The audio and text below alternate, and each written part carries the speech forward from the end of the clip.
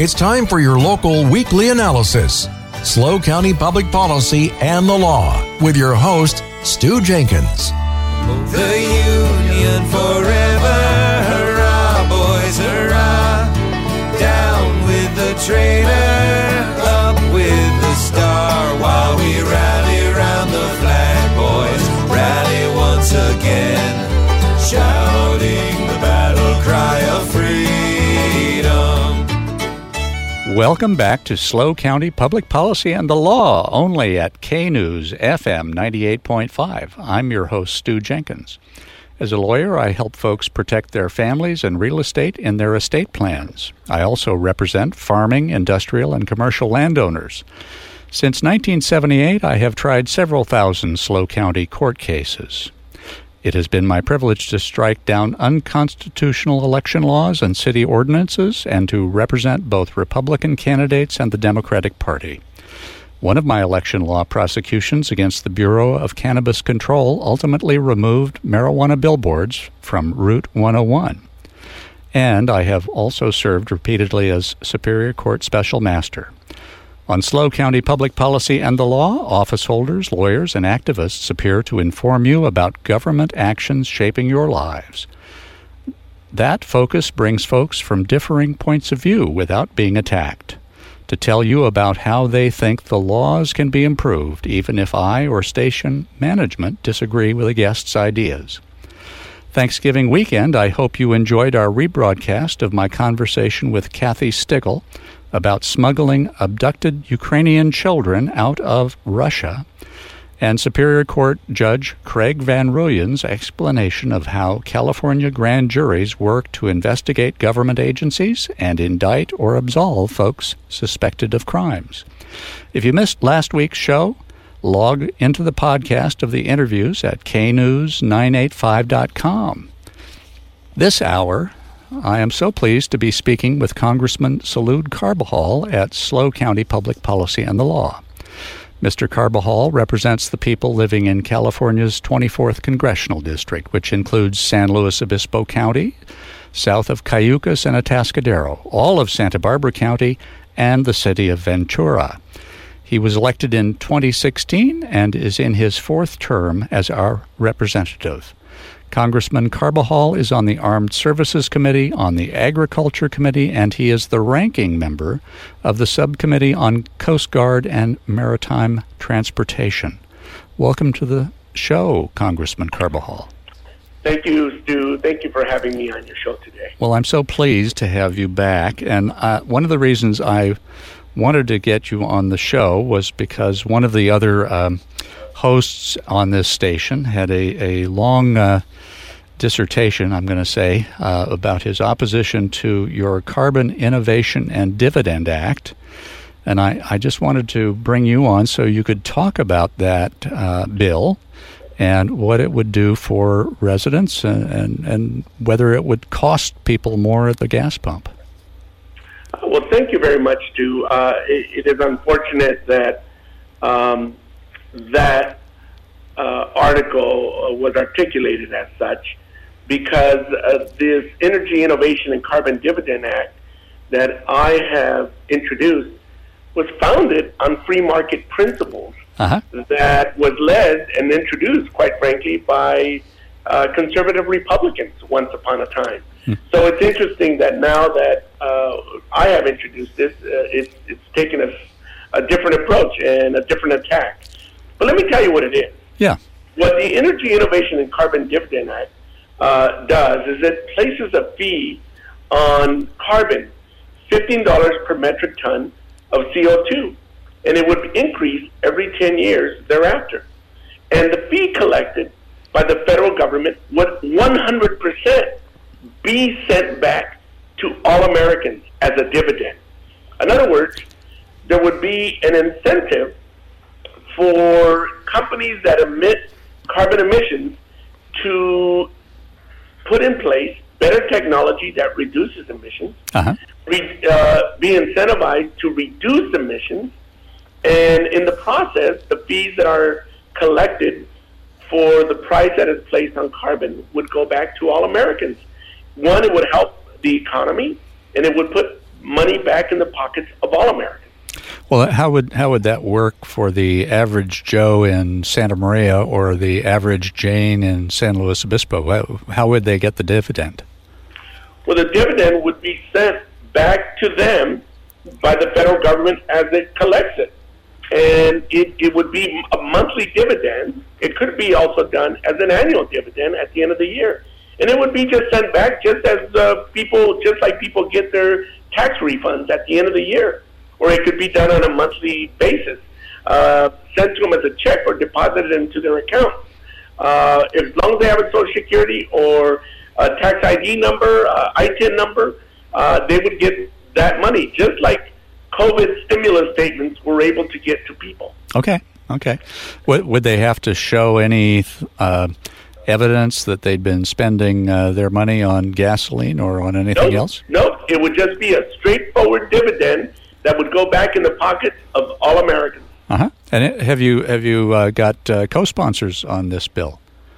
Yes, a number of co-sponsors, but in particular, I would say Representative Scott Peters from San Diego is one of our sponsors, and we're currently looking at other groups in the Bipartisan Climate Solutions Caucus. Okay. Well, I thought it was only fair that since you'd been criticized for this, that you'd be able to explain it to people. And is there anything else you want to say about the bill? Thank you. I'm so glad you gave me this opportunity to just set the record straight, because it's easy to attack something. Let me just add one last thing, that this would provide exemption to agriculture fuel. So that is one area in particular that would be very helpful to our farmers. Sure. And again, this would set a price on carbon, which would help us incentivize the implementation of innovation and technology. It would address climate change, and in doing so, send that money back to the American people, help our economy, and it would make companies, for example, like big oil companies who have gotten record profits, $200 billion in profit last year, to be more mindful of the harm they're doing to the environment, and to send Americans money back for the harm they're doing to their health, because climate change is not only damage and impact to our environment, but to the health of so many Americans. And so it's only right to do so. So the critic who you mentioned earlier can be a front and a supporter and an advocate for oil companies. That's exactly what he's doing. So thank you very much for pointing that out. Well, you're very welcome. And is there any prospect for the bill coming to a vote in the near future? I'm very hopeful. My bill is very similar to another bill that I'm also co-sponsor of with one of my Republican colleagues. And it's very similar. It deals with the same concept, except the other bill would put the money not back into the pockets of Americans. It would put the money back in improving and modernizing our infrastructure. Same concept, just a different approach, and they're both very good bills. Well, good. Well, now, speaking of when we can get votes on things, I was watching before the show and we do tape this on Thursdays, so all may be over by the time we have this broadcast. But I was watching the debate on whether to expel George Santos on my way to the station here, and that seems to be tying up everything at this point. Is there any work being done in the House of Representatives right now while that's happening? Well, very little is being done. As you've seen the chaos with electing, first vacating the seat, the position of Speaker, and then it took weeks to finally select a new Speaker, and we quite haven't voted on all the appropriations bills. Instead, we focused on a lot of culture war votes and just things that have not really, that would only polarize things and not improve the lives of Americans. The one thing that they've done this week is they started the debate and introduced a resolution to expel George Santos, who we all know has been indicted. Many crimes have been committed by him, allegedly, brazen fraud. And so finally, I think we seem to have bipartisan momentum to expel him. He will be one of only 6 people in American history that have been expelled from Congress. I think this is the right thing to do, and clearly he has demonstrated the behavior and criminal and fraudulent behavior that deserves for the House to kick him out of the House of Representatives. Well, and his Republican colleagues from New York absolutely agree with you. Absolutely. I was curious. There was a prior motion to expel him, or a resolution, and what I was surprised at was that not only were 182 Republicans who voted against it, but there were 31 Democrats. Yes, I think they were waiting for the ethics report that was issued, I think, on the 17th of November, right before the Thanksgiving recess, to confirm what they've all known. But I think it was a matter of trying to provide as much due process as possible. I think we had the evidence already, but it's always good to wait. And I think, it's because this would also continue to set a precedent. It's important to make sure that all the evidence and information is transparent. And I think now there is no excuse to not kick him out. And it'll be interesting to see how the vote turns out. Well, I personally agree with your sentiments on it, and yes, I think we're all waiting with bated breath to find out. Well, I have to talk to folks a little bit about next week's show. So, folks, I want to be sure you tune in December 9th at 10 a.m. and December 10th, now that we have our show twice a week, at 3 p.m., to hear Evan and Christy Bishop talk about the challenges and the farm-to-table offerings of their new Black Market Cheese Company, located in Paso Robles. And then listen to Taylor Taff explain his new Revive Dive youth program that is cleaning out litter under our local piers while teaching kids how to safely dive. If you'd like to hear from an office holder, lawyer, or activists here at SLO County Public Policy and the Law, you can email me at stew, that's spelled STEW, .jenkins@dimescentralcoast.com.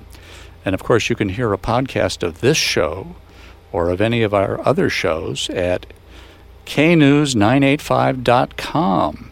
We're talking with your Congressman, Salud Carbajal. Well, in the meantime, once the new speaker was elected, he did put on the floor and got adopted a continuing resolution for the funding of the various parts of the government. But I guess my question is, from what I understand, it's kind of got two parts. Part of the funding for some departments is going to run out in January, and for other departments in February. How's that going to work? Well, it's been bifurcated into two components. One will be January 19th, and the other one will be February 2nd. I think they just came up with that because clearly we are also working on a supplemental to fund Ukraine, Israel, Taiwan, humanitarian aid for Gaza, as well as some border security funding. And again, assuming we are able to come together on common sense reforms that would truly address our broken immigration system. Because if it's just xenophobia as usual from some of my colleagues on the other side of the aisle, it's not going to solve anything. No. Keep in mind that they have refused, this leadership, Republican leadership, has refused to move forward a number of bipartisan bills that already exist in the House. The Dream and Promise Act and the Farm Workforce Modernization Act. That could be a good start, but instead there seems to be a lot of posturing and bipartisan amendments and bills that are being kicked around. Is that interfering with you being able to get Republican co-sponsors for some of the bills, like the supplemental bill? I think that the chaos is just creating a lot of uncertainty and fluidity. As a matter of fact, right now I can't tell you what is being considered in those supplemental negotiations, because all we're hearing is some pretty draconian things. What kind of draconian things are you hearing, Congressman? Well, for instance, there's a reluctance to fund Ukraine funding, and they're tying that to immigration security at the border. So everybody's saying, well, what are the things you're proposing for the border? And so a lot of things that they propose, that are yet to be seen or heard, usually don't go to addressing the number of personnel that's needed there, the technology, the judges to address asylum issues. There's really just a limitation of the resources that are needed to address the fentanyl issue, most of which comes through our ports. 90% of it comes through our ports, not through illegal points of entry. Well, I suppose from just to play devil's advocate for a second, if Congress, if you can get the Republicans to agree to funding Ukraine and Israel and Taiwan, and there's more money put into border security, is that a bad thing, or is there some problem with the structuring of border security that they're proposing? I think it could be a good thing, provided that it's done in a way that's common sense and it makes sense. Uh-huh. Again, it's got to make sense. It can't be xenophobic policies that are not going to address the issue. Well, sure, but yes, I'm open to that. I think we can do all of that, but it needs to be done in a common sense way. And with this tie-up, though, seems to me that failure to get through these kinds of CRs and the supplemental, it must have some effect on the men and women scattered across the Middle East that are providing protection for this country. Absolutely. We've already seen a number of attacks on our troops in throughout the world, and they're in the Middle East especially. So absolutely, we need to address this as soon as possible. Are you able to talk with some of your Republican colleagues about coming up with the funding to replace the funds that have been used for all of these unplanned? Nobody thought we were going to have to send 2 aircraft carriers to the Mediterranean. Yeah. Protecting democracy comes with a price, and regrettably, we haven't seen governing by this new leadership and the other side of the aisle. Instead, there's been a lot of culture wars, pieces of legislation that do nothing to enhance the lives of Americans. They haven't even passed a significant amount of appropriations bills. They need to do that. And instead, they've been wasting their time with chaos and dysfunction. And we're not really doing our job to govern for the American people because of that dysfunction. Now, you're on a number of committees. Are those committees still meeting and working on getting through bills, or at least bringing bills to the floor? Well, keep in mind, the Ag Committee, for example, we're not meeting much. Why? Because we had to provide an extension in the last CR for a year for the Farm Bill. Oh, my goodness. Expired. It expired September 30th. Yes. So there's no meeting, there's no hearings or meetings going on at the time. We have had some perfunctory transportation hearings to talk about how we need to move forward the Federal Aviation Administration funding or reauthorization. And so just to talk about it, but the House has already done that. In this case, it's being held up in the Senate. Okay. Well, what is going on in the House, if anything, besides the the dysfunction at this point? Well, I would say very, very little of substance. And I think what we do need to do is make sure that we're able to work on the National Defense Authorization Act. That seems to be one area that we have gotten to a point that we should have done months ago, and that's getting to the conferencing of the bill between the Senate and the House. That's happening right now as we know it, but it's taken months just to get to this point. And assuming they could reach a final agreement with the 4 corners, as they call it, the Senate, minority and majority, and the House, a minority and majority of the House Armed Services Committee, then we should be able to move forward with the bill.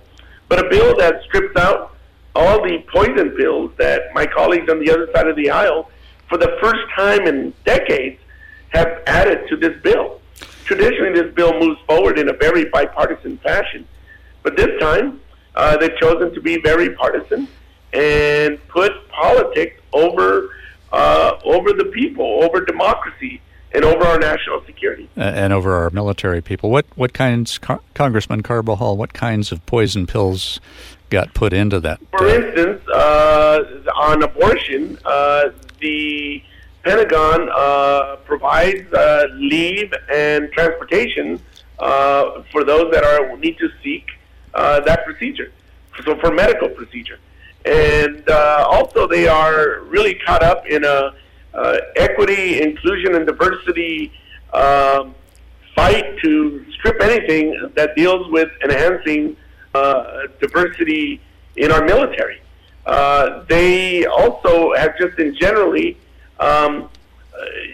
micromanaging bases in a way that is ridiculous.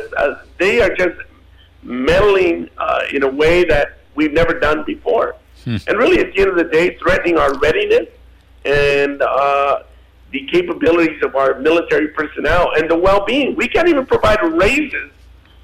We can't provide raises until we get this done for our military personnel, our servicemen and women who rely on the funding, not only for their readiness, but for their own livelihood. Even though many of these folks are complaining about inflation, who are building in these. Look, I served in the United States Marine Corps. Yeah. I know that what our veterans go through and what our service members go through. And this is not a time to be proud of the lack of governing by Congress. Certainly they demonstrated the opposite, that there's not a willingness to govern. And at the end, the real impact and the real losers that they are creating here is a loss for the American people. Congressman, we have to wrap up for a hard news break. Stay tuned, folks, to SLO County Public Policy and the Law, and more with your Congressman, Salud Carbajal.